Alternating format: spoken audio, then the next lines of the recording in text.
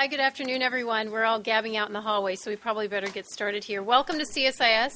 I'm Johanna Nesseth. I'm Vice President for Strategic Planning here, and I head up our work on food security. And we're here today to release a new report that we've put out. It's taken us some time and research to put this together, but we're really looking at the question of scientific partnerships on agriculture between Africa and the United States. This is an area we've had a long legacy of partnership, intense, deep engagement. We've got this fantastic story of scientists throughout Africa who've been trained at U.S. land-grant universities and American ag scientists in universities who have done a lot of work internationally, but we knew that this had faded considerably. And we wanted to take a look at some of the ways that we could enhance engagement. At the time we put this study together, Feed the Future was getting started and was going to be really looking and focusing at this. We're very fortunate to be joined by a number of people here today. I think you all know that, unfortunately, Kalesis Juma could not make it today due to an emergency, but we've got a lot to talk about anyway. I want to start by introducing Bill Garvelink. Ambassador Garvelink is a senior advisor with CSIS. He is with us working on our food security and development work.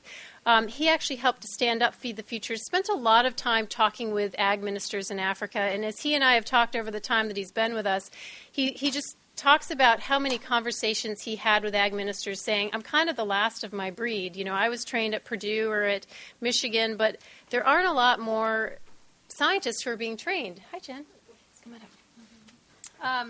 So I wanted to ask him to open up with a few comments and reflections on what he has seen and heard as he's been talking with folks, and then turn it over to Max Angerholzer from the Lounsberry Foundation. Come on up, Bill. Thank you all. It's a pleasure to be here. And I was noticing we were talking about setting up Feed the Future. David Rode is here somewhere, who was actually the brains behind most of that as we set up a bureau in AID. But what I'd like to just talk for a couple of minutes about Feed the Future and where it's going and how it relates to research and that sort of thing. And it's one of the most interesting initiatives underway in the U.S. government right now, and it's President Obama's Feed the Future Global Hunger and Food Security Initiative. And it's really an effort to reduce hunger,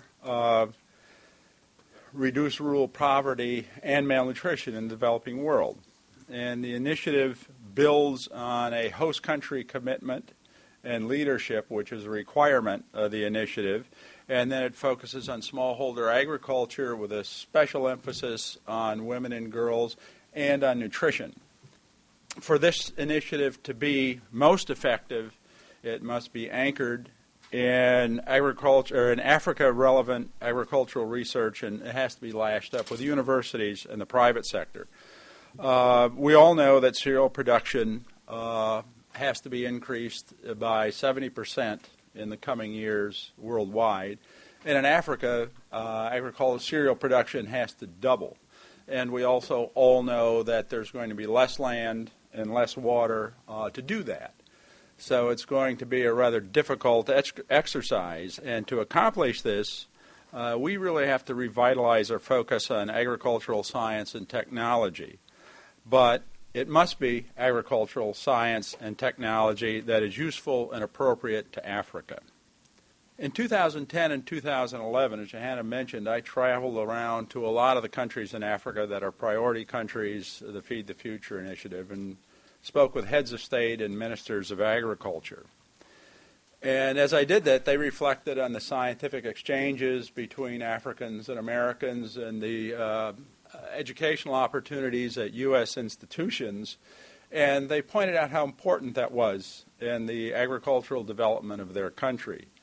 They also lamented the fact that has all dried up, and we really don't do that sort of thing anymore. And as Johanna mentioned, I spoke to one minister, and a minister of agriculture, and he pointed out he was the last agricultural scientist in the government trained by the United States.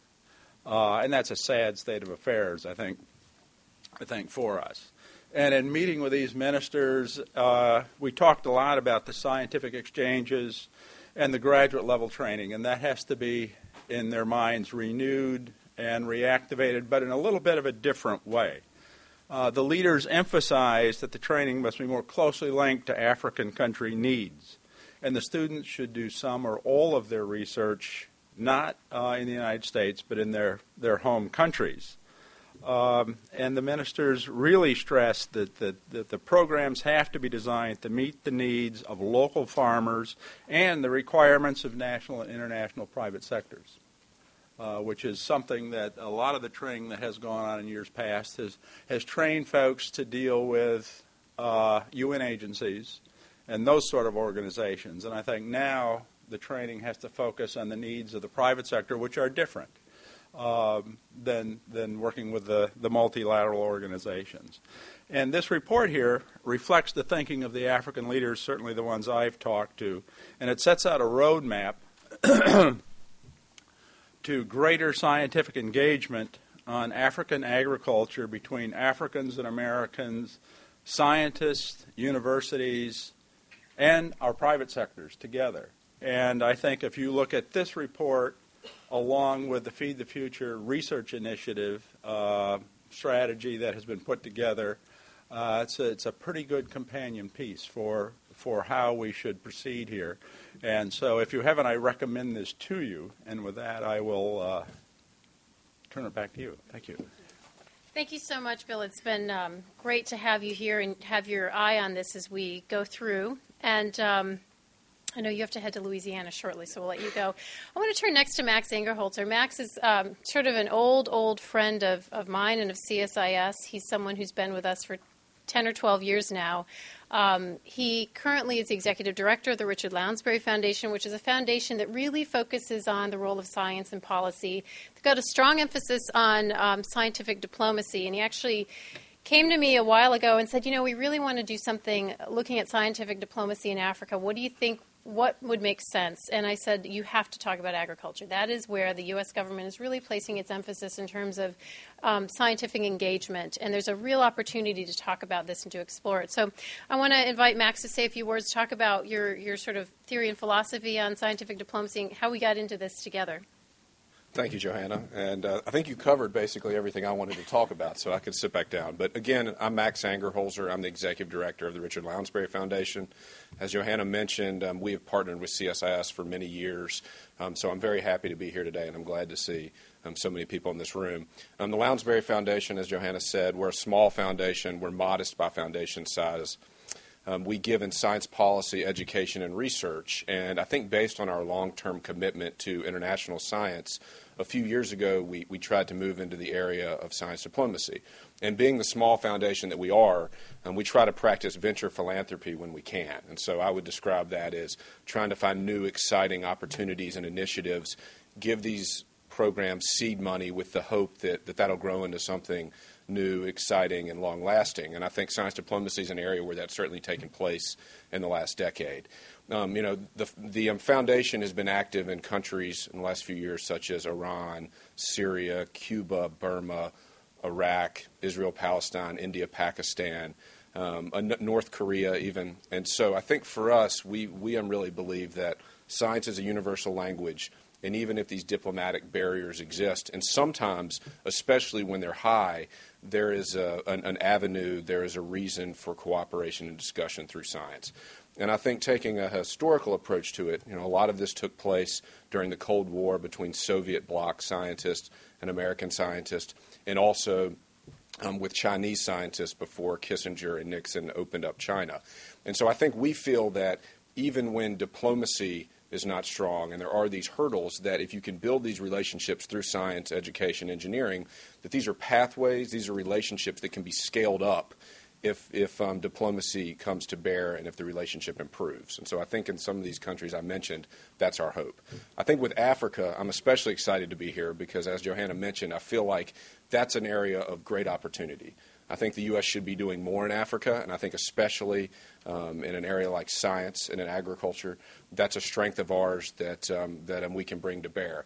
I think as far as our foreign policy goes, I feel strongly that science and education, engineering, these are arrows of our foreign policy quiver that we don't take good enough advantage of.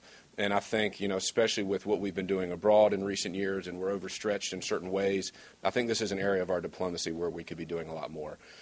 We are certainly not the only group doing this. There are other great foundations like the Carnegie Corporation, the Luce Foundation, Plowshares that are involved in this area. Fortunately, they have deeper pockets than we do, so they can have more effect. And CSIS, I would say, has been a leader in the area of science diplomacy and international cooperation. There are other groups like the National Academies and AAAS that are doing that too, but CSIS is definitely a leader. I'm happy to be here today. I'm especially excited with how the report turned out. I know the Lounsberry Foundation is pleased to be a part of that. So thank you, Johanna. Well, thank you so much, Max and Bill. Now I want to turn to these two great panelists. We have three women here. And I will say we had hoped to have an African scientist with us, and with Dr. Juma being unavailable at the last minute, we couldn't find a replacement, but we did. One of Max's requests was please try to have as much scientist-to-scientist discussion as you can. So we really tried to do that in our working groups. And I can explain sort of how those rolled out. Let me first introduce Jennifer Cooke, who heads up our Africa program at CSIS. She's been with us for about 12 years. We both started in early 2000, as it turns out, and has really been a great partner in understanding what the systems are in African universities, in the science community, and has done quite a bit of research in this area. Julie Howard is a longtime friend and mentor and expert who could have written this report herself, but she's busy implementing. So we're really pleased to have her here. She's the chief scientist at USAID looking at food security in the Bureau of Food Security, looking at Feed the Future, and has been conducting a wide-ranging effort to really produce and put together a strong, focused research agenda for Feed the Future, and she's going to talk about that today. I'll just give a few comments about the report, and then I'm going to turn to Jennifer to give some background, and then I will go back and share some specific comments about what we're actually saying, and then we're going to have Julie kind of do the wrap-up and really take us into what Feed the Future is doing. So first I want to note there are a couple people who helped on this report considerably. Kristen Wedding, who's not here because her baby was sick today, Anna Applefield, Farhat Tahir, and then Richard Downey, also with our Africa program. All were very engaged in the discussions and thinking about what should we really say based on our interviews and conversations. We really set out to kind of look at this question of where has the scientific cooperation been? Why is it faded? Is it going to come back? Could we go forward and say, yeah, we should really re-energize this habit of having African scientists study in the U.S., get doctorates, do their research? We didn't know what we'd come out with, and we definitely came away thinking that's probably not the best way to go. But we really wanted to uncover some new paths. We wanted to look at how the private sector is influencing the way agriculture is developing. What are extension systems looking like? What is this web of research institutions in different countries doing in terms of cohesion of a research program? Feed the Future really emphasizes demand-driven efforts. So as a country lays out its agricultural plan, what does that mean for the CGIAR Institute in the country, for the National Research System, for the universities, for the Ministry of Agriculture, the Ministry of Education? All of these groups have some role to play in this field, but how is that actually shaping up? So we really set out to kind of answer these questions and come up with some thinking on that is reflected in the report. So Jen, if you could please take us through, we came to the questions that we put together in the beginning of the study were really based in large part on some work that Jennifer and Richard had done, some field studies looking at the state of the conversation on genetically modified food in a couple of African countries. In their research, they really found a lot of fractures within the debate around science and agriculture in these countries. And that was really the genesis of how we started to think about the issue. So maybe you can share some more. Sure. I thought I'd start a little bit. I mean, Johanna has led the Global Food Security Project here, and really a number of reports have looked at food security from a variety of angles. And obviously, there's a huge number of issues that have to be addressed to bolster agricultural productivity and effective distribution in the developing world. I mean, we talk about infrastructural deficits, the predominance, particularly in Africa, of small scale versus large scale, the shortage of inputs, trade barriers, and I think very importantly, national agricultural policies that really stymie farmer incentives in many ways. And all of these are going to be critically important to overcome in the short term to kind of unleash economic potential. But when you look longer term, when you look at the need to double global food productivity in the next 50 years to meet demand, if you're in the face of soil depletion, water scarcity, pests and disease, climate variability, and climate change, you really are going to have to look increasingly to science, technology, and innovation to drive significant growth in productivity. So advances in agricultural research, obviously, that prioritizes productivity have resulted in major yield increases in the Americas and Asia, but this revolution largely passed Africa by. Between 1976 and 1996, spending on agricultural research in sub-Saharan Africa increased by just 1.5%, compared with almost 5% in the rest of the developing world. And in fact, as we saw, important investments that were being made in African agricultural research in the 60s and 70s, this is by African governments themselves, by the international community, and by the United States, have really declined over time. Many of those important partnerships withered. So now there's a generation of really stellar African scientists and agronomists who are in leading positions in many African research institutions. But what you don't see is the next generation of a kind of a robust crop of young scientists coming up through the ranks to fill their shoes. And this is at a time that science is becoming much more complex, and the need for science and innovation, as I said, is going to be much more demanding. So the question becomes, how do you insert agricultural research more firmly into the food security agenda? I know there's an opportunity here because there isn't attention to this. And it's not just ag research for the sake of research, just ag research willy-nilly, but research that prioritizes pragmatism, impact, and localized relevance, that builds the science and research establishment within African countries so that they can communicate credibly and consistently, I think, with their governments, with the public, and with farmers themselves. And at the same time, building the next generation of scientists, researchers, and innovators. So one of the problems is this isn't a quick fix idea. And I think one of the reasons that agriculture, these kinds of investment have dwindled over time is because the U.S. has moved to more of a need for quick impact projects.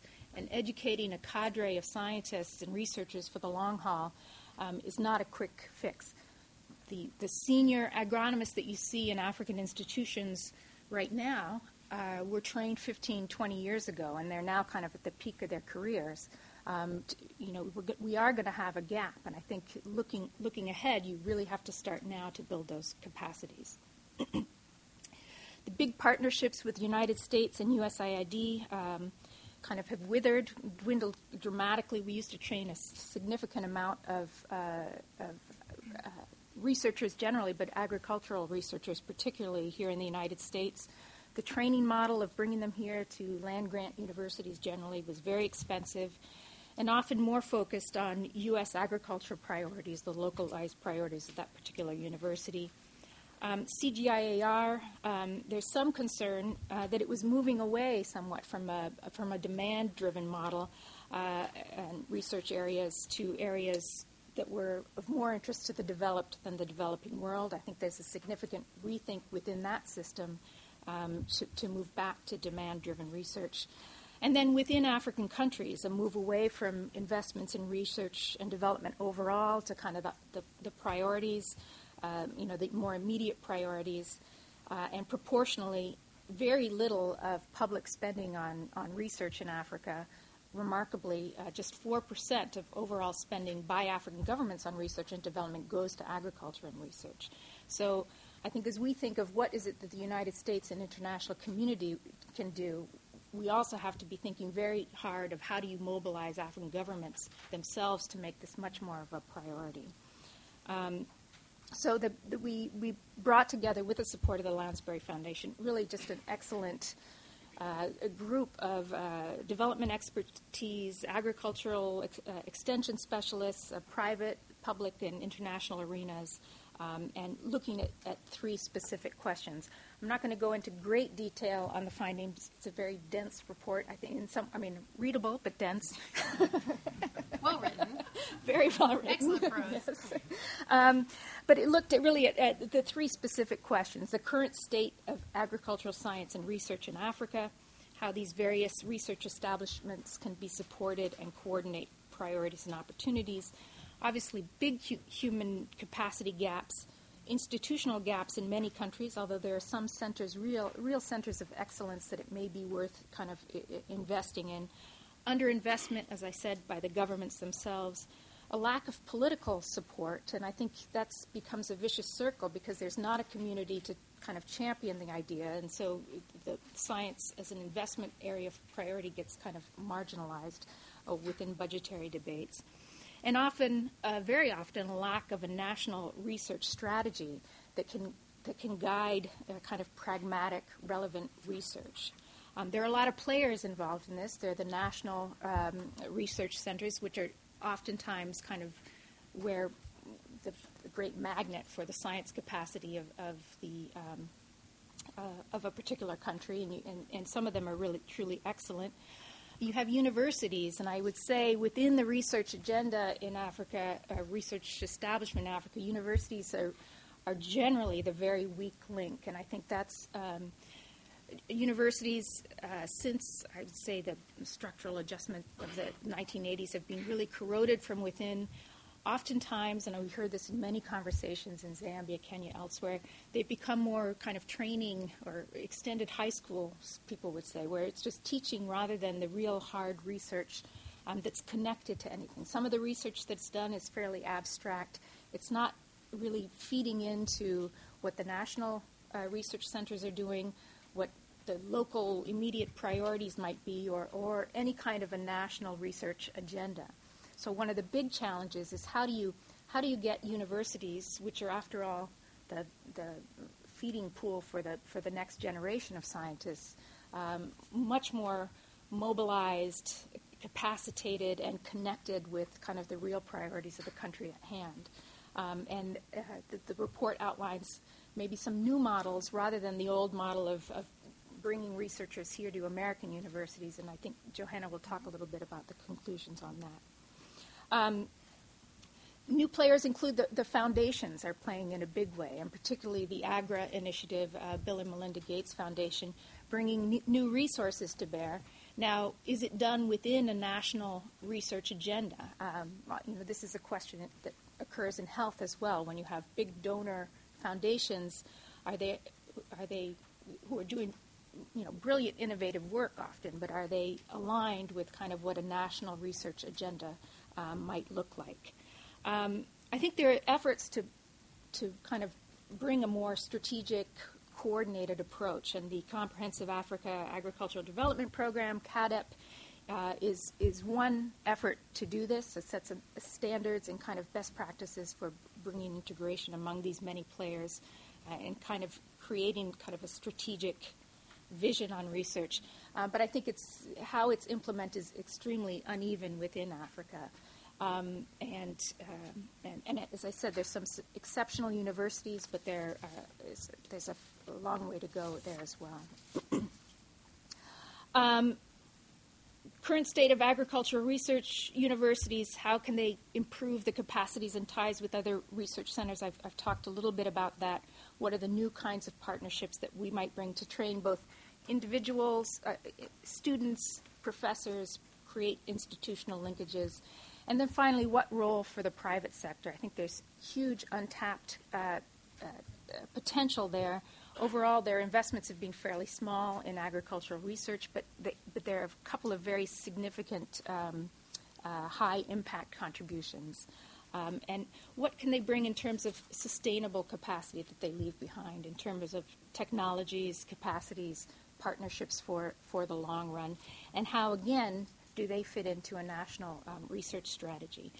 I'm going to end there, but in terms of the diplomacy side, I think one of the, and this has been true in health, it's been true in a number of other areas. There's only so much that the international community can insist upon within a particular country. And I think more and more, particularly as we're looking at major fiscal constraints here, the expectation is going to be that African governments themselves take this more and more in hand. And if they want it to be a priority, we can support them in that. But it's going to be very hard to foist this as a priority on them. And so building the demand for it within African countries for research capacity that's relevant, I think that's going to be a big challenge for diplomacy and implementers as well. So I think Johanna's going to talk a little bit about some of the new models that people came up with to strengthen these kind of partnerships across these institutions.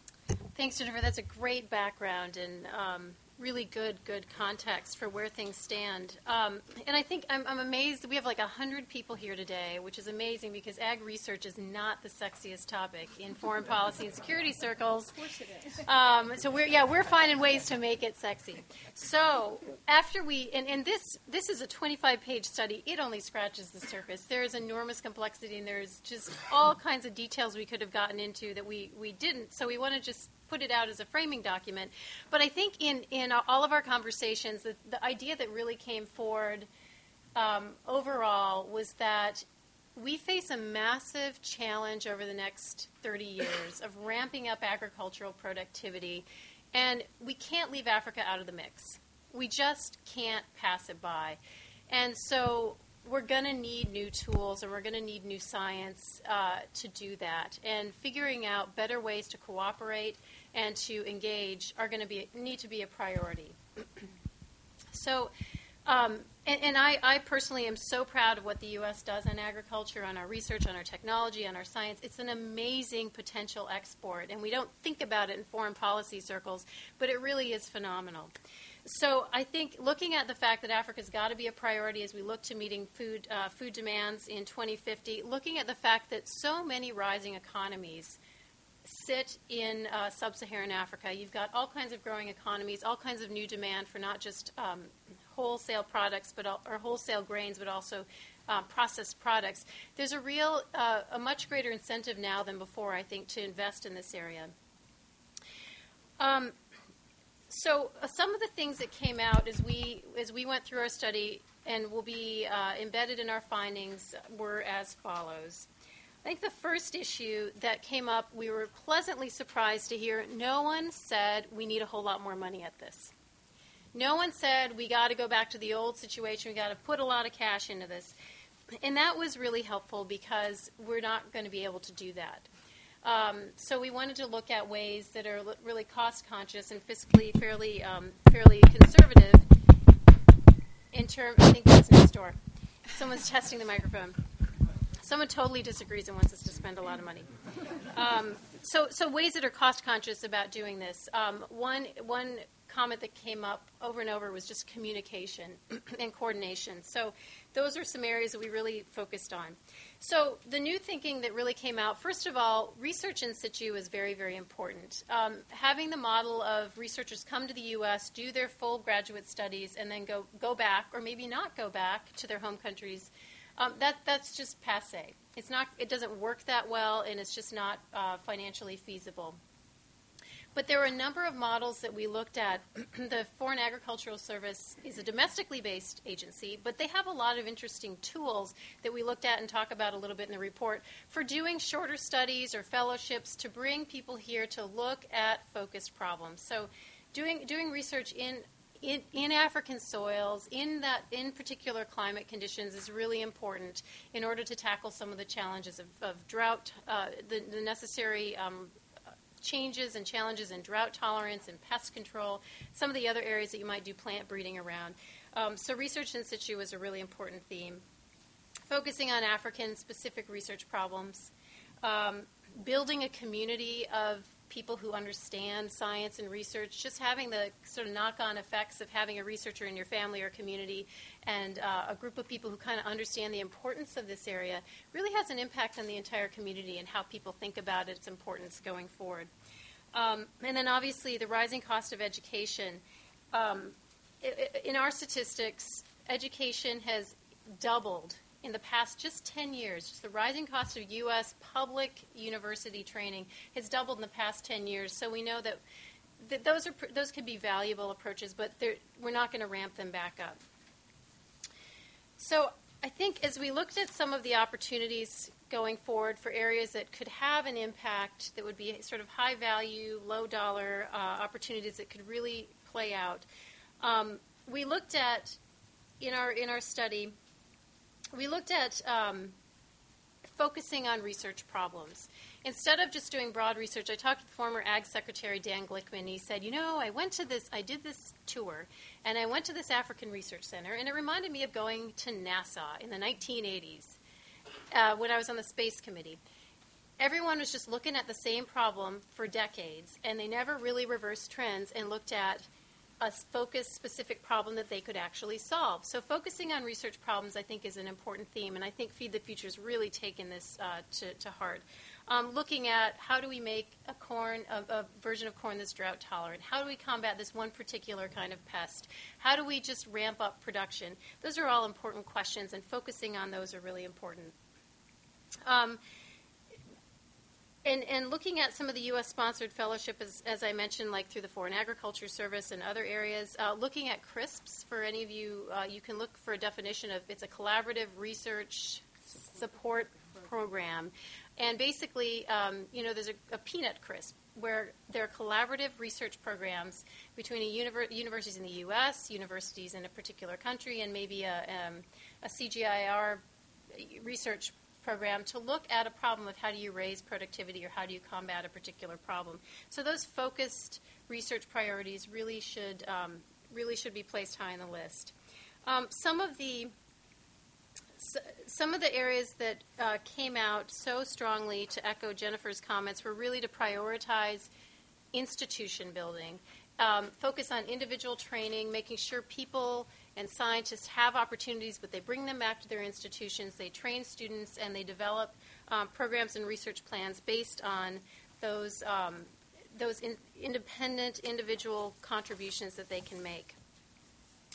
The private sector was a theme that I think is still emerging. We had an interesting discussion around a particular project, the WEMA project, the West Africa, or the Water Efficient Maize for Africa project. This is a partnership between Monsanto, where Monsanto donated the germplasm, an NGO, and research centers in several countries in Africa. And it is fascinating because there's a great potential in the private sector. The U.S. private sector really, in many ways, owns a lot of the ag research agenda in the U.S. So there's a lot of capacity to share that information, but it really came out how many challenges there are to make sure that there's an honest broker, to make sure that you're dealing with the intellectual property rights, with the ownership rights. They had to deal with biotechnology regulations to make sure that once this particular crop is developed, it's actually able to be used because it is a biotech crop. So there's a lot of opportunity, but real challenges around that kind of seed development. But on collaboration, another area that actually is quite promising and should take some more focus is not just around seeds, because I think we want to be careful not to just say throw seeds at the problem, we'll grow our way out of it, because it's just not always the issue. But looking at food processing, management, marketing, those are all areas of real high value, where if you put some research and effort on them, you can really increase farmers' overall incomes, and you can increase communities' prosperity by looking at higher value approaches. Along the lines of cooperation, we also focus to a degree on ways to leverage the experiences of other countries, especially Brazil. Brazil had a phenomenal model of really investing, along with USAID, in a research approach to bring large tracts of land into development and into production. It's been very successful. It's created a powerhouse agricultural country, but some interesting lessons within that in terms of how the Brazilians communicate the importance of agriculture, just a strong communication component to sharing with the public and with farmers and creating demand for this new kind of science and technology as a critical component. And that leads me to really our last sort of point around communication and coordination. It came up frequently that ag ministries, national research centers, education ministries, universities, all have to be talking to each other. In the development of a national ag plan, you got to include the schools of agriculture. You got to make sure that students are being trained on the stuff that's going to be relevant going forward to the national priorities. And also just broader public communication, talking about the reason and importance for making, I think, a very valid point to encourage increased investment within countries, but then also to make the case for why that's important nationally to national economic growth and development. So, again, this is a huge topic. We tried to tackle it with some high-level focused ideas, but open up for discussion in a bit, and thanks for your interest.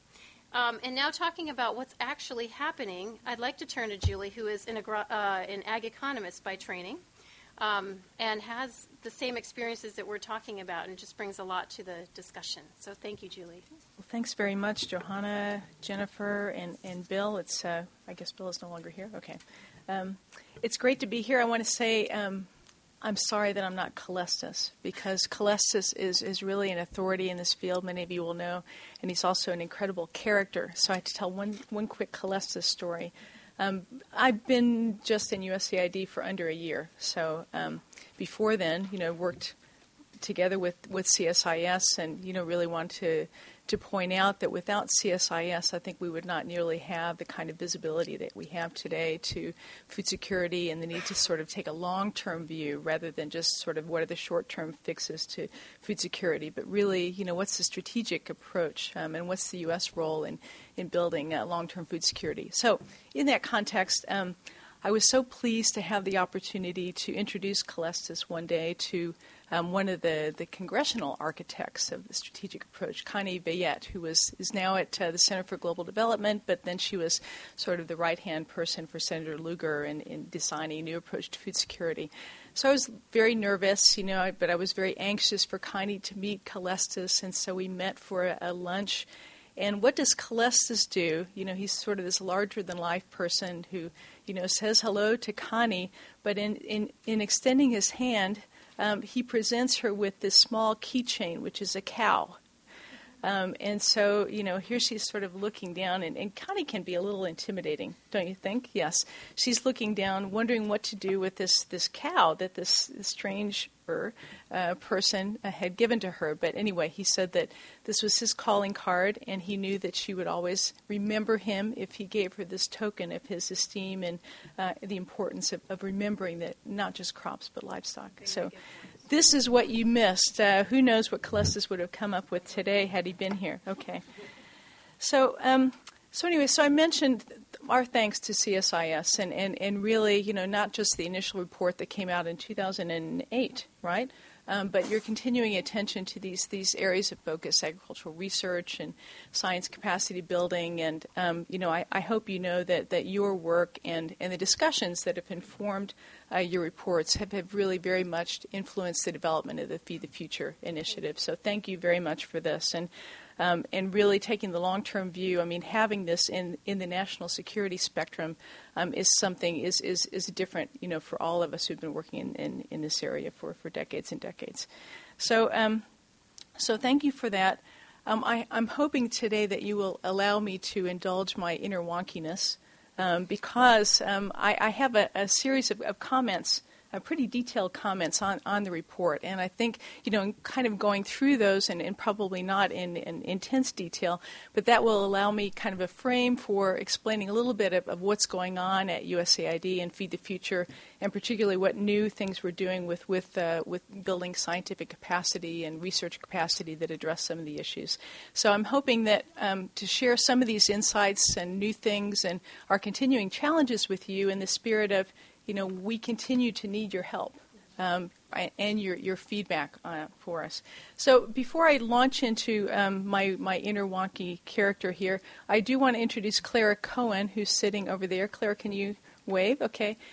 Clara is really our right-hand person on everything to do with capacity strengthening. She thinks about it a lot. We're very lucky to have her. She comes from years of experience at the national academies and thinking about how to build African equivalent of national science academies. So now we have the benefit of her brain on these same problems in Feed the Future. So The first thing that you should know, and you already know this, is that President Obama and the members of his administration, including Administrator Shah and including Secretary Vilsack, and let me just say USDA has been such a strong partner for us in developing and implementing Feed the Future, along with other agencies, but especially in Ag Research and Capacity Building, USDA. All of these people, led by President Obama, care so very deeply about science and technology and really building this capacity and sort of thinking about the role of the U.S. back in the 70s and 80s, as we were discussing, and building a whole generation of African scientists, and really cognizant of the need to kind of go back and revisit the model, but end up, with a new generation of institutions as well as scientists. So, it's just terrific to have that kind of support from the very highest level. And, I mentioned we're working with USDA on this and State Department. We're also working with the OSTP, the Office of Science and Technology Policy. So this is really an area that has the attention at the highest levels. So let me proceed and focus my remarks on each of the four areas, Johanna, that you talked about, and sort of delve into a little bit of feedback on what we're doing at USAID and across Feed the Future.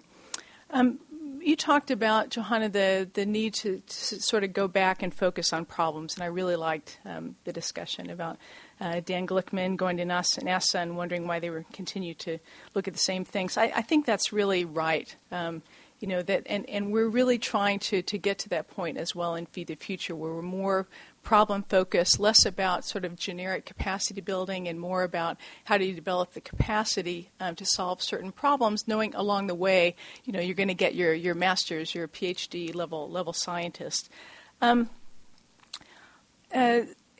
You make the point in the paper that it's important for African countries to set their own priorities, and we really have to connect training and institutional capacity development to those priorities. I want to take a small detour here and just say that we agree.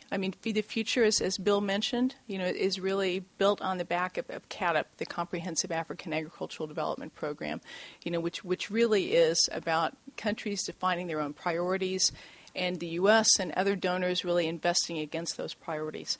So now the small problem with CADP is that in the development of CADP compacts and country investment programs, what was left off initially was attention to the capacity needed to implement those investment programs. So about a year ago, I think October 2010, right? Those of you may know this. There was a meeting of ministers of agriculture and education in Kampala, Uganda. That sort of walked us back and said, really CADP needs to now take on board these capacity requirements. But we're a little bit slow, I would say, in Africa so far in going back and saying, okay, we have these country investment plans for the next 5 years, for the next 10, for the next 20 years. What are the capacity needs? And how can we in the government and how can donors invest against those programs? I hope that Clara is nodding vigorously at this point. Yeah, because I think that's a frustration for us, because we're primed in Feed the Future and our donor partners are primed to, pay attention to country priorities. But it's not clear yet in this sector, and it's not moving, as fast, I think, as we hope. One hopeful thing about this is that we are collaborating with the World Bank and other donors, and ANAFE and RUFORM, our African partners in this endeavor, to really do a consulting study in collaboration with our partners to better understand what capacity is out there, what institutional capacity, take a sort of quick look at the country investment program so we can do some initial planning. That's, I think, Clara, the RFA for that consulting study has gone out. That World Bank study is in progress now. But this is what we expect will be kind of a major mechanism, for the U.S. and other donors to begin to invest against country-determined priorities. So that is a quick aside on that. But just to know, we're a little bit behind the ball in terms of not having initially linked CADP with capacity building. The report recommends expanding linkages to U.S. institutions using the problem-centered approach, and we agree, and we're looking at different models for doing this. The administrator spoke at the Association for Public and Land Grant Universities annual meeting in San Francisco back in November. And we also spent a lot of time talking with U.S. university presidents at that time. And really the major message from the administrator was, we are back in this field. This is very, very important to us. It's important that we think about capacity building because, he intends through our USAID forward reforms, really for the agency to work itself out of a job. And you really can't do that without having the people in place, the scientists and researchers. So the message at APLU was we're back, and indeed we've increased our funding to U.S. universities for primarily research and capacity building pretty significantly since 2008. I think our calculations are about 65% increase. And so last year we spent almost $50 million on research and training type activities. So we are back. But the other message from the administrator in San Francisco was we're not content, as you're not content, with the old models. And there's a nagging feeling on our side is that U.S. universities have undergone a lot of change over the last 5, 6, 10 years. Basically change probably they weren't looking for because of the incredible shrinking state budgets.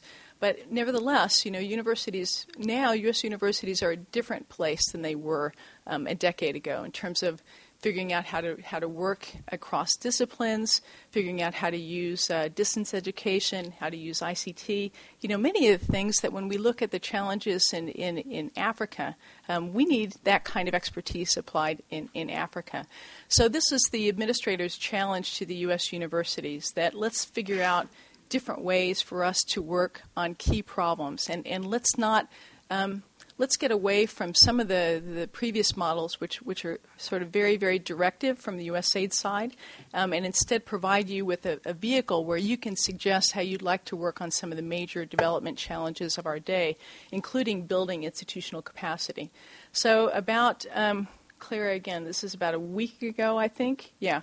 So an RFA went out for public comment, which is essentially a new way of working, USAID, with the U.S. university community on major development challenges. So invite all of you to look that up on grants.gov. And the public comment period, I think, is open until January 31st. Okay. Another way that we're really getting to this problem-centered approach is, I think in the past we've had a history of our research and capacity building investments coming from the center, coming from Washington, and not being particularly well connected with a separate stream of investments from our country level missions.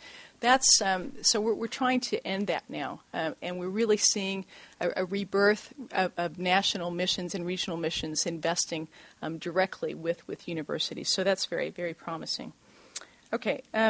Let me skip very quickly through the discussion of biotechnology. There's quite a good discussion of biotechnology in the paper, and I have to say, even before I came into USAID, this is one of the areas that I was most proud of, for the work that USAID and partners is doing in biotechnology, because the focus has been really building biosafety capacity as well as scientific capacity. So really for over 15 years, and we have some of the architects of this program in the room, biosafety capacity building has been a focus, enabling the development and approval of science-based biosafety laws in developing countries, facilitating the drafting of regulations to make the laws operational, and ultimately, we hope providing a pathway for smallholders to access the same breadth of technologies as we enjoy here in the developed world. So we have a few programs in this area. This will be familiar to some of you, the Program for Biosafety Systems, which supports the development and implementation of biotech regulatory systems.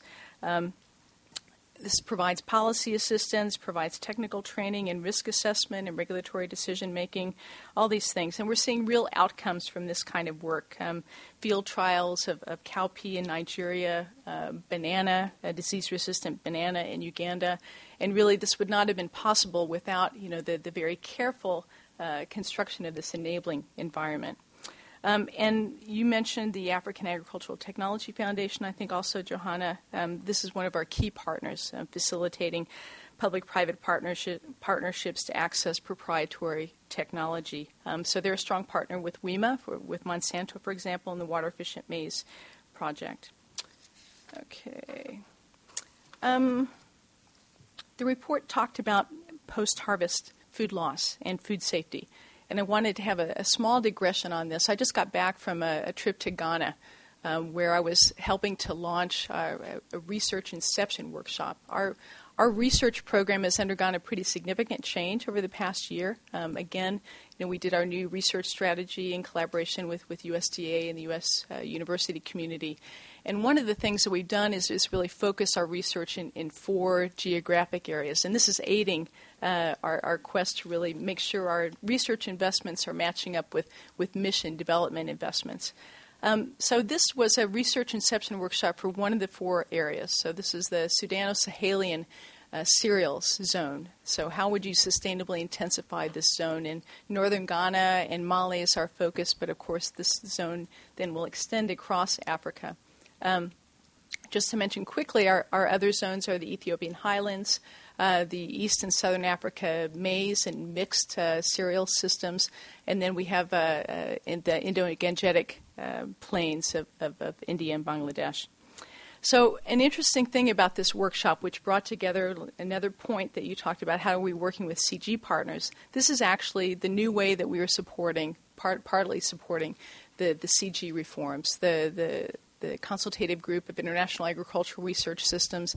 This is one of the crown jewels, I think, of science worldwide. They are played a key role. These investments, Rockefeller, Ford Foundation, others, really in green revolution technologies, and now have just gone through this very extensive reform, to generate the next technology reform that we need.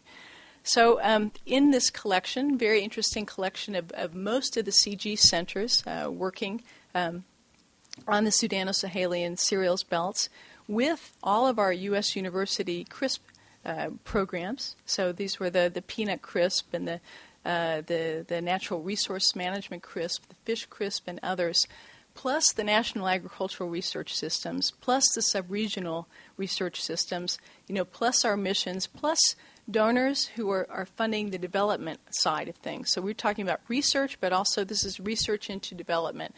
So this area, northern Ghana, southern Mali, really a focus now for donors. So we had folks in the room talking about what's the technology that we want to develop, how do we want to intensify this system, but how also do we take the technology that's in the pipeline and connect it with the development partners who are working on seed regulation, who are working on commodity markets. And one of the topics that came up again and again and again is this post-harvest loss issue. Because I think, I was so surprised because I was really pushing researchers to say, what's your top-line expectation for how this system could improve, in terms of productivity? And I said, can you say within 5 years we can double the productivity of the system? And researchers always being conservative, I was shocked when they came back and said, if you're not just talking about yield, if you're talking about post-harvest loss, if you're talking about improving the marketing system, that's a low bar. That's a really low bar. So very fascinating. And this post-harvest area is something that we're also taking back into our bureau and doing sort of a scan. What more we might do in this area, both on the development side, because there are technologies out there. Some of our private sector partners, GrainPro and others, are marketing polyethylene bags that I've seen in use in Zambia and elsewhere. There are also other technologies. So it's a mix of that, plus what research do we need to do to improve post-harvest techniques, because improvements in that area are as good as a yield increase. So agree with you on that. Let me sort of now turn to, so we talked about problem focus. Let me run through this quickly and not wonk you out, I guess. Okay, the second area was prioritizing individual capacities to improve institutions. And I think, we're all in agreement with you in the paper that we really can't return to the large-scale U.S.-based training models of the past, but we really have to move towards a model where the local institutions are increasingly having the capability themselves to generate high-quality graduates. So I think we agree on that. It is a question of I think what's the mix, right? What's the mix? It's not that we're not going to do some training in the U.S. I think for specialized training, especially for some PhD level training, we need to continue that. But certainly, and I've heard this time and time again from researchers, from scientists, the role of short-term training. And we've been talking with our USDA partners in ARS. Is it possible, as we identify researchers having a very specific need, a specific skill that they need to learn, can we think about putting them in your lab, for a time? So I think that there's a lot of fruitful discussion going on there. Let's see. Agree that the strengthening individuals is necessary, but really not sufficient for strengthening institutions. And agree wholeheartedly, that you can't just focus on, okay, let's train X number of plant breeders or X number of disciplinary specialists, but you also have to look at, how are we using ICT, for example? How are we strengthening the administration of the university or the department? I mean, how are they going to be funded? I had a discussion with the University of Ghana Faculty of Agriculture this week and asked them just that question. I said, gosh, your government has just discovered oil. Are you going to them and sort of asking them how much they intend to give to you? And, they hadn't quite gotten that far yet, which surprised me. It seemed to me that they should be there maybe every day asking where are they moving up on the priority list. But they did say that they are having more success with getting private sector companies to come in and endow chairs, for example.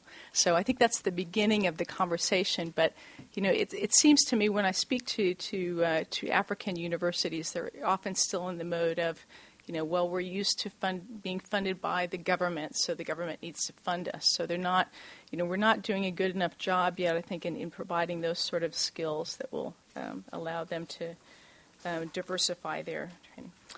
Okay, third and I think final area, fostering collaboration with the national scientific community. Johanna, you talked about working with private sector partners, and I've talked a lot with Natalie of Monsanto about the WEMA project, and her excitement about being able to include national partners and also allow some of the national partners to go for training to Monsanto labs. And, I think we'd like to try and do more of that.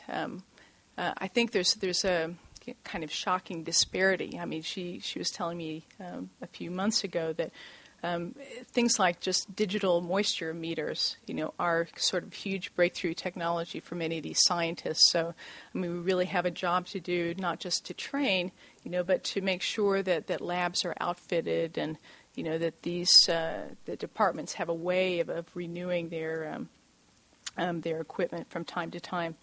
So I'd like to see, we have more and more research going on with private sector partners, especially related to GM traits. We're working with Arcadia Biosciences on developing rice and wheat varieties with increased nitrogen use efficiency and water use efficiency and salt tolerance.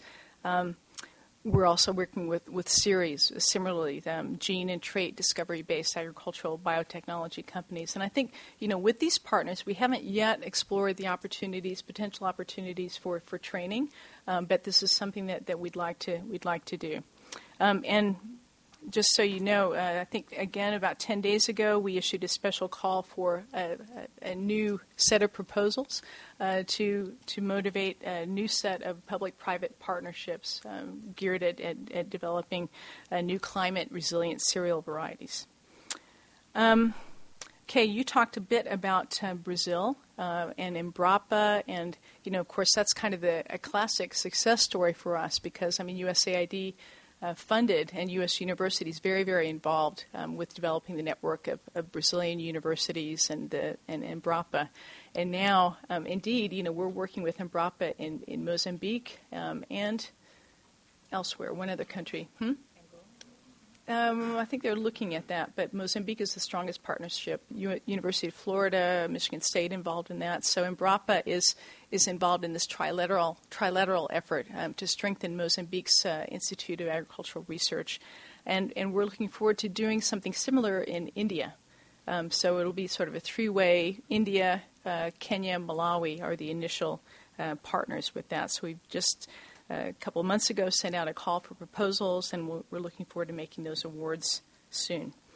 In the area of linking with the CG system, I talked a little bit about that, so we're very excited about that opportunity because this has brought up a big problem for the CG system in the past has been the perception that it doesn't link very well with the national systems at all. I mean, I think the reform process really is vaulting it forward in this way. And so it was very nice at this research workshop that I attended just to see this kind of interaction and excitement as the scientists discovered that this and other programs are going to allow them to work much more closely together. So, okay, I think I'm going to sit down, but not before I address the fourth area, which is promoting institutional coordination and communication. And, I think that is such an important point for us, but it sort of takes me back to the beginning of, we have CADP, Feed the Future, very, very aligned with country priorities, but, we're waiting for countries to come forward, and define what are their capacity strengthening priorities that relate to their country investment plans.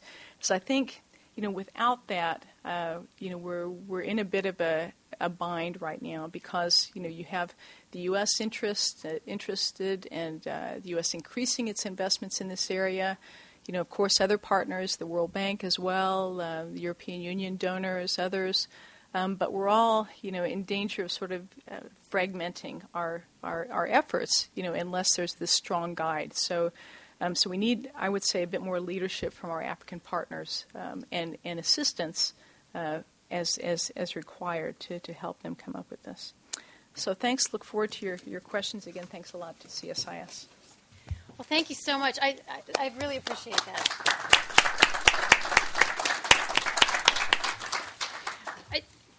One thing that's striking is that there's so much consensus around some of the challenges, some of the issues, some of the way forward. But this is still new territory, and it's going to be an experiment to see how some of these things work out because no one has the key as much as we think we have the general direction. But moving in, knowing that we agree on the general direction, I think is a positive point. And as you pointed out several months ago, there's been a revolution in talking about food and agriculture since 2008, and that's a hugely important sign. But you've once again cemented your place as the most knowledgeable person I know on Africa and agriculture, so thank you for that. I'm going to open to questions in just a minute, but I want to say just a couple things. First, on ICT, which you mentioned, we mentioned it very briefly, but in our conversations, we heard so much sort of disagreement about what role communications technology can actually play given disparities in internet connections, in student levels. If you try to do distance learning with an American university and an African university, sometimes the students are at such different levels of knowledge that makes it difficult to have that joint class. So this is an area that is ripe for further development, but wasn't really it wasn't sort of a right now answer. It's going to take probably some case-by-case work. Livestock is hugely important. I grew up on a livestock farm in Minnesota, so I always want to say we can't forget that cattle and pigs and sheep and chickens and ducks are so important to families. So I agree because we get caught up in grains and cereals a lot. And then I think just mentioning, this is looking at the research agenda. It's looking at how we get more research going. There's a huge element of disseminating research, of technology transfer, of how farmers adopt technologies and use them that we don't address. But I don't want to leave anyone with the impression that we think that if you develop the technology, it's all going to work out, because that's a whole nother piece of the puzzle that we didn't have in the scope of our study, but it's certainly very important. So with that, I think we have about 15, 20 minutes for questions if we'd like to start right here. And if you can just take the microphone and just Hi, I'm Kristen Min from Booz Allen Hamilton, and I'm completely new to food security and agriculture in Africa. My training is in political science, so this is really interesting to me. I have a question and then a suggestion, possibly. My question is, I think developing ag in Africa is critical, especially given food security issues on the continent.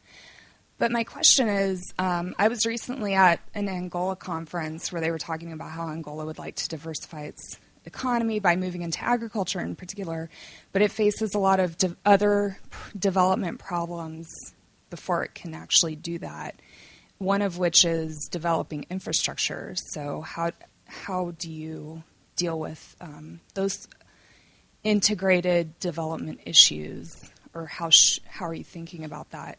And my suggestion is, I'm a political scientist. I belong to the American Political Science Association, and we have the same sort of issue or problem with knowledge transfer and scientific knowledge transfer in the social sciences. One thing that APSA did was create a program where every year we have workshops on the continent where African grad students are invited to participate, and we send senior and junior and graduate students from the U.S. over there, and we have a summer-long workshop on how to conduct social science research and stuff like that. It's been very productive for us, and it builds a lot of mentoring relationships that are long-lasting. So it might be an idea for how to do the knowledge transfer part and short-term kind of things. And I'm a UC Davis student. I just have to tell you a funny story. This is my only experience with agriculture. No, it involves dirt. I was in Senegal doing research, and I got a call from another grad student at UC Davis who was doing soil science something in San Luis, and he asked me, would you mind taking my box of dirt home to Davis? So I trucked his huge box of dirt home, which was really funny to try to think of how to say dirt in French and get through customs, but it all worked out. Yes. Thank you. Earthy and sexy all at one time. Why don't we take a couple more questions and we'll take a round. Okay, here and then here. Joel Barkin, CSIS. I'd like to comment on UC Davis. Maybe they can help the wine industry be more competitive for South African wines. My question is as follows. Actually, first I want to make a comment. The idea that I hope you're not totally rejecting the model of the past in terms of U.S. land-grant universities. Yes, U.S. state institutions are under great pressure, but the fact of the matter is at the graduate level, most students are educated for free because they're given TA-ships. We need students, and curriculums have changed, so that shouldn't be totally written off.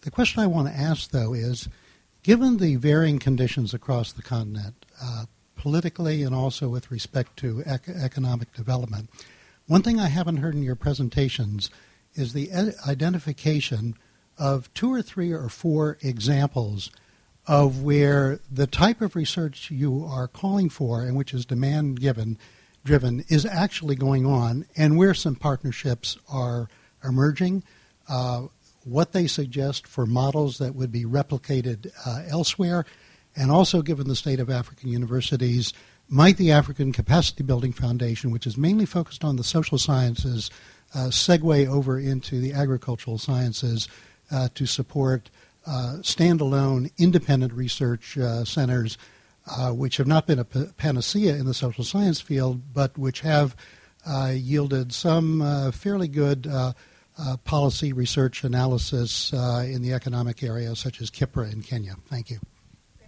I did look at kind of the science aspect, but as I started my remarks, a number of the other reports look at the multiple competing priorities. And one of the, infrastructure being one of them, access to fertilizer, access to even your most basic technologies. And so for the extension, how do you disseminate whatever technologies already exist out there? So there's, government policies, trade barriers. I mean, there's a whole myriad of things. I think what happens when there are those multiple competing priorities is that research often kind of gets pushed aside because it's a takes a long time to feel the impact of building research capacity, or even working on some of these difficult problems of pest disease or resilience. So, the challenge for a developing country is to, do these simultaneously at the same time, and they're many interlocked pieces of a puzzle. Science alone is not going to solve any problem if you've got bad agricultural policy. So these all have to be addressed in tandem. That maybe brings me a little bit to Joel's point about kind of centers of excellence or training, just to tackle one aspect of that, because you're not going to be able to expect every African country, in a way, to build up an indigenous science establishment that's going to, with breakthroughs. I mean, there's some that just don't have the resources to invest in that kind of thing. But there are regional centers, and University of Makerere is one. The Kenyan agricultural research is particularly, it's well endowed. It's got a huge number of PhDs. They do a lot of collaborations within East Africa, bringing Ugandan scientists and Tanzanian scientists.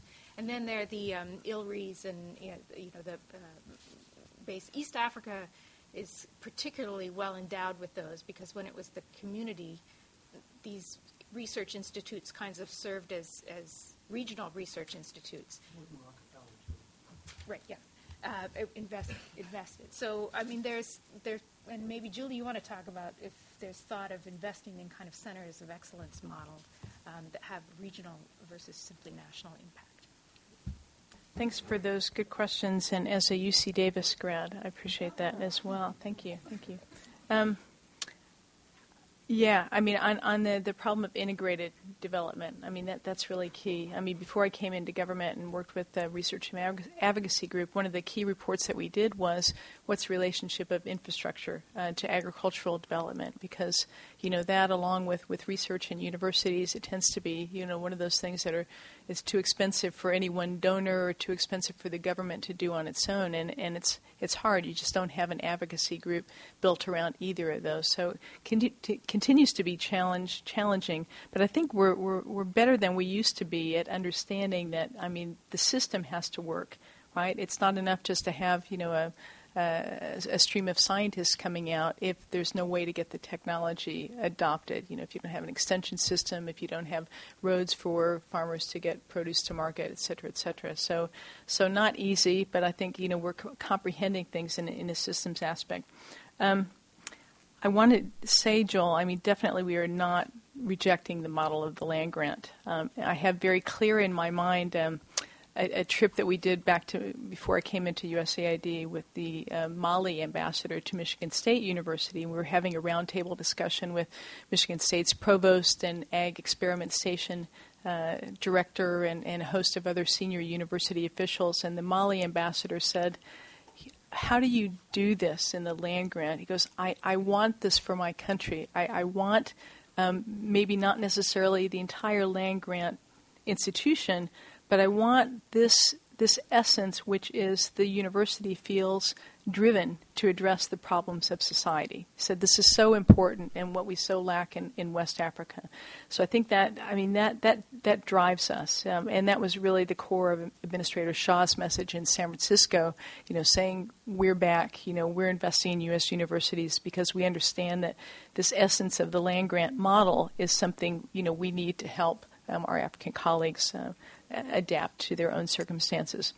In terms of partnerships, I guess, yes, I would say Makerere and the universities in Kenya, National Agricultural Research Systems. We don't have wonderful examples, really, of university research collaboration yet, because if you ask people why, they say, well, it's because it's not a land grant system. It's not all housed in one university. There's, the universities are under the Ministry of Education. The National Ag Research Systems are under the Ministry of Agriculture. So we struggle with that. But Makerere, for my vote, has done a better job than many, in really trying to place students with the National Ag Research System and create, funding opportunities back and forth. So I think that's something for us. Now, in terms of whether the African Capacity Building Foundation, I think is a very interesting model. I've been thinking in recent days about especially policy research, which doesn't fit neatly oftentimes in either universities or national ag research systems, and you'd want something of an independent body. And they've served that function, I know, in many countries. And, as we get into what's the role of subsidies or what's the role of sort of these integrated systems, it may very well be that we need to think again about that kind of model for economic policy analysis and building that capacity, building modeling capacity that is based on agriculture, but also extends to other areas of the economy. So thanks for that reminder. Great. And just a footnote, you had a group in when you were still at the partnership from Mali, and they were amazed that in the U.S. a farmer can call up a researcher at a university and ask a question about something he's developed, or say, could you do it this way, or how should I plant it? It was really a phenomenal experience for them, and they really said that's what we want. Okay, in the front here. Hi, I'm Don Crane. I'm wondering, Julie, how you see the individual countries in general meeting their CADAP strategies and their investment plans, and are there any that are doing particularly well? Good afternoon. My name is Nee Simmons. I want to thank you guys for putting together a report. Before I came here, I'm first-generation Ghanaian American, and I co-founded the Day Network, and we have about 4,000 individuals in the diaspora who've worked for major agriculture companies, Unilever, Cooke, Hershey's, any company that you can think of. We have an African that's worked there or currently is working there. I go to a lot of these meetings, and I was told about this meeting yesterday, and I told one of my friends who I went to business school with, he's a VC, and another guy, he's a private equity person. He said, Nee, why do you waste your time going to these events? Why are you doing it? I'm like, well, I hope to change their opinion on how they're doing things in Africa, because I don't think it's sustainable.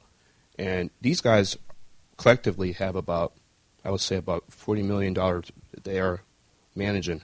And they're telling me all the time for the past 6 years they can't find deal flow, meaning they can't find ideas to invest in. So the Day Network, we use the diaspora who have experiences in agriculture to provide mentorship for people who have innovations and technologies to help with alleviating post-harvest losses. Now, I don't hear anything in this report. I don't see anything in the report about engaging in diaspora. Also, there's a myth there's no money in Africa. There's actually a lot of money in Africa. There isn't just enabling environment like the Silicon Valley. If you look at all these technology companies, Twitter, Facebook, they got started in incubators, enable environments. We really need to engage the diaspora and provide incubation, agriculture incubation, kind of like that's been done here. So I really want us to think outside the box and figure out how to engage people like me in the diaspora who are, you mentioned agro in the report, which is nice and dandy, but I have my friends who are VCs, they don't want to, it's like, these guys are career politicians, they're career diplomats. They don't understand how to scale a business, get investors, they have experiences in supply chain management, marketing. I don't hear people talking about that. And some of these guys, I hate to say this, I know USAID doesn't like to hear this. They're going to Brazil. They're going to China. And if we build this nexus of businesses that can scale, then they're going to be buying John Deere equipment, Caterpillar. We can support U.S. jobs. So that's really what we really need to talk about. Thank you. I'm Jean Nguyen, Voice of Vietnamese Americans. I like to tack on to what he suggested. And I feel that if you also involve the people, the local people, and I know that there has been here an actor, Matt Damon, who is very much involved in water, in how to bring water to the people, which for us, water would be one of the key. But he brings it in the form of establishing NGO, civil society, and it will be another form of infrastructure, human infrastructure and social infrastructure as well. And it will immediately answer the needs and bring in the cooperations of the diaspora, the philanthropy, and also build up the infrastructure for the local people.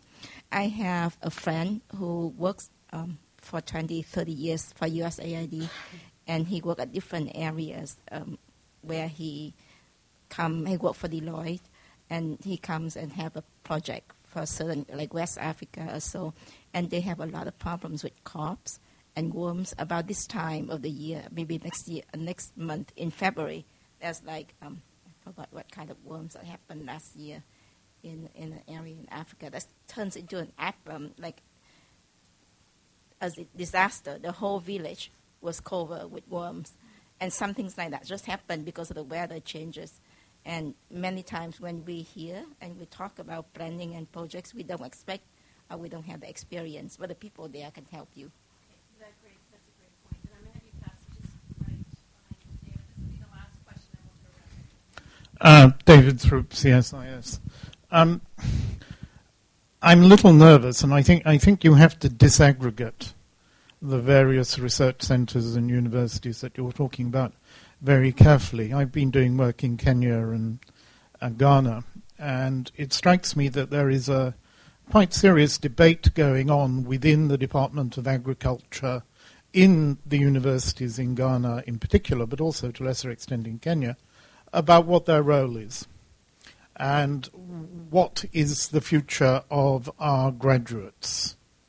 And I think there's a very profound degree of dissatisfaction with the status quo, which is that the teaching of agriculture in those institutions has been heavily scientific. It has been very traditional, very similar in certain respects, so perhaps less sophisticated than you would get in an American or European institution.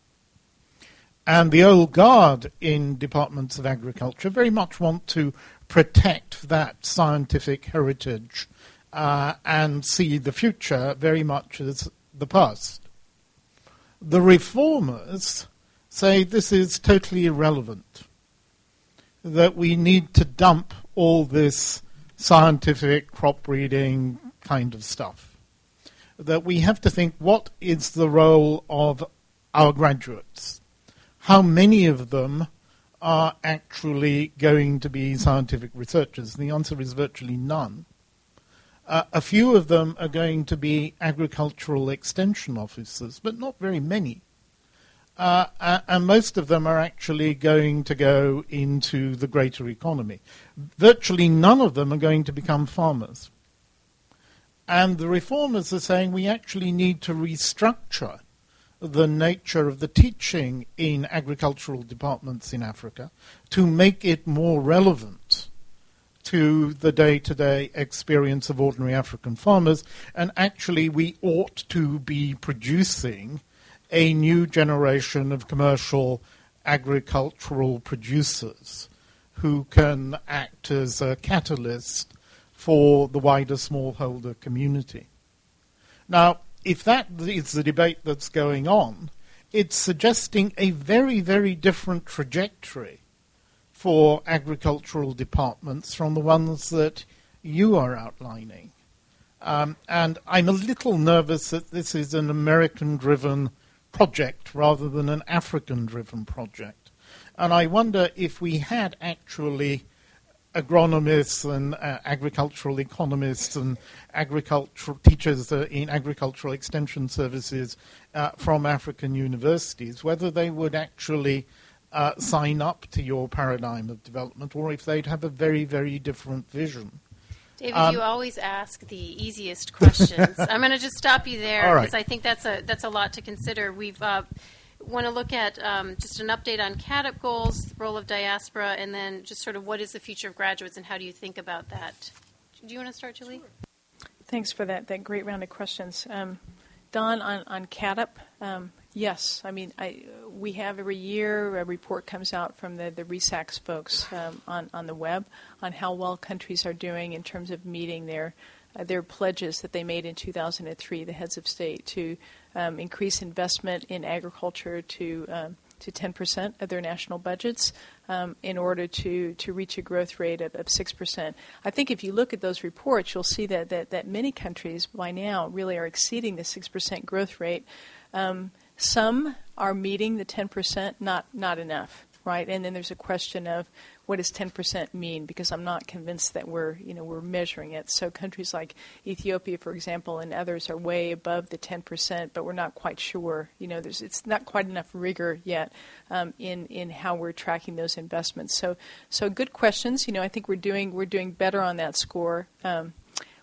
There's been some discussion among the heads of state and in the African Union about a potential renewal or recommitment, Maputo II kind of agreement. So, I think we could use kind of a B12 vitamin shot into the CADP process, and we need, just as NEPAD was really engineered by lead African presidents, so Obasanjo and the South African president, Mbeki, and others. We sort of need that vanguard of new African presidents who will champion African agriculture and not only these goals, but new ones as well. So thanks for that question. Diaspora, I'd love to have your card, please. And I think we're seeing a quiet revolution really taking place in many parts of Africa, where you're seeing a lot of private sector investment starting to go on now, and even folks who have spent time outside in private sector, outside their countries, coming back to either form new businesses or in the case of Ethiopia, we're seeing a number of the senior advisors to the Prime Minister are returned expatriates, who have a different kind of channel to the leaders. So I think things are changing more than perhaps you know, but I think we definitely need to figure out how to better engage the diaspora. Personally, I think that the next revolution in Africa is going to be one of private sector investment, and how are we really, really seriously working our way out of development assistance, because I think, economies, developed economies, the development assistance is going to go down. It's not going to go up. And in any case, for sustainability's sake, it's all about creating jobs, and that's what the private sector does. And who better to really fuel that, than folks in the diaspora who have that, both the experience outside, but also the inside knowledge of their countries. So really would appreciate having your card on that. And to your point, involving the local, I couldn't agree more, right? And that's why I'm so pleased, that we're all sort of saying, yes, it's country-driven strategies. Yes, these strategies have to be done in consultation with civil society, and we're always asking those questions as we're going about implementing Feed the Future. Okay, David's question. Very, very interesting on universities.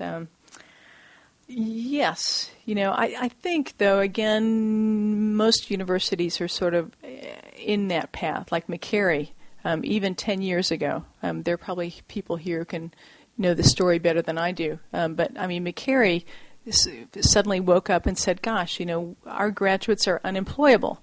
Perhaps we better have a chat with the private sector and figure out what it is that they need to have in our graduates. And they redesigned their entire agribusiness program, and Ohio State was very involved with that. And so I think that's going on. You see, when you speak to folks in many countries, we're just seeing sort of a mushrooming of universities.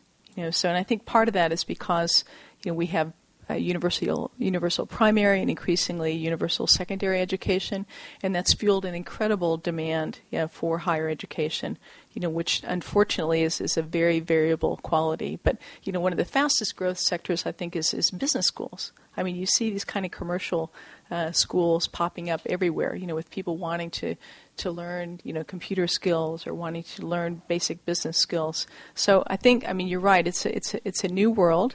I think we're already out of the old model. I certainly don't want to give the impression that the U.S. government, is for investing in the old model, because I think we're really trying hard as we ramp up our investments in African universities and ag research systems to pay attention to what our colleagues in Africa are telling us that they want, and the employers are telling us that they want.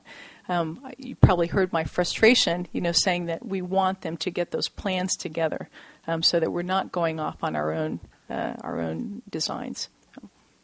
Jen, do you want to add a few comments? Yeah, I mean, I can't say I've done a systematic survey, and I mean, actually, that would be interesting to do in terms of where is the debate within the universities. I mean, people I've talked to in a number of countries, Zambia, Kenya, Uganda, West Africa as well, I mean, it is kind of the demand to be relevant and to be connected with kind of a more practical research agenda. I mean, the problem with a lot of universities that I talked to was that funding comes from the education ministry, which is, for whom agriculture is kind of a minor afterthought. And the agriculture ministries on agricultural research are less likely to fund the universities than they are the national research centers. So agricultural research is just kind of falls between the cracks of those ministries, and that's in a number of countries. It's not so. I mean, I think the demand, and you hear kind of the reaction of the Malians looking at the land-grant university system. I heard the same thing a lot in Zambia as well. Kind of how do you place students in the real world of where they're living, which is connected with farmers, connected with communities, and connected with policymakers. And to my mind, that was the stronger demand, kind of a much more than kind of the old kind of abstract, high-level science education that sounds, it's like taking Latin. David used to be a professor of Latin in Kenya, so just teasing him a little bit on that. But